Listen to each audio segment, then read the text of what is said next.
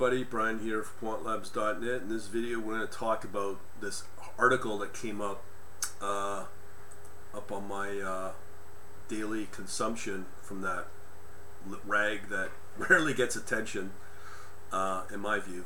The Economist.com or Economist.com, the many virtues of the yen, the rich world's cheapest currency.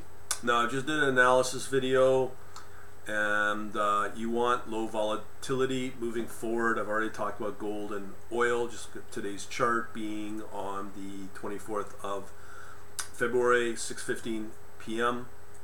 So here's the reason, and this is very logical. Last shall be first, and the first last. Emerging theme in capital markets is that securities that generated bumper returns in the era of low inflation, sluggish demand, and zero interest rates.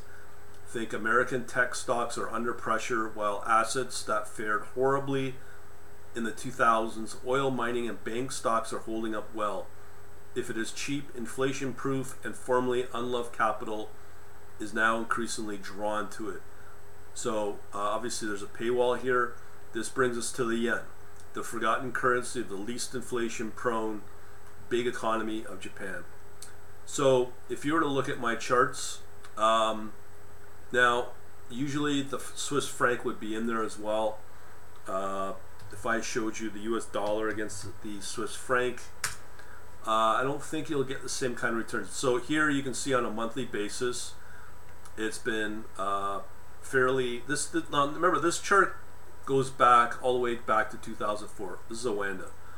Okay, and you can just see it's declined, and it's been flat since. But with the US dollar and the Japanese yen, you can quite clearly see 2004 again, or 2002, but yet we do have a decline, but it started to move up from January 2012 to peak at April 2015, and it's been stable since.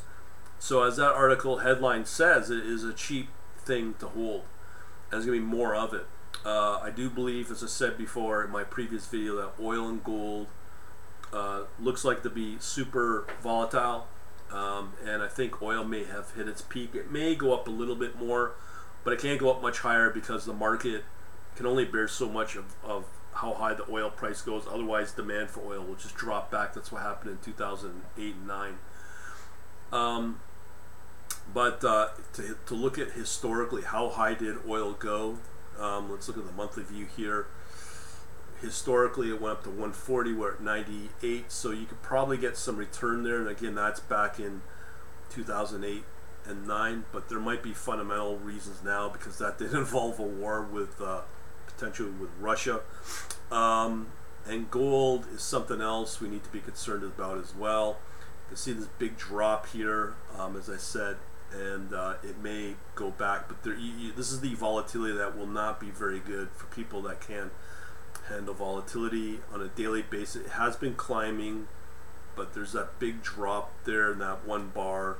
When you look at the monthly, you know, you should be seeing gold perform a lot better, but during this period from 2012 to 18, gold should have been doing a lot better in my mind.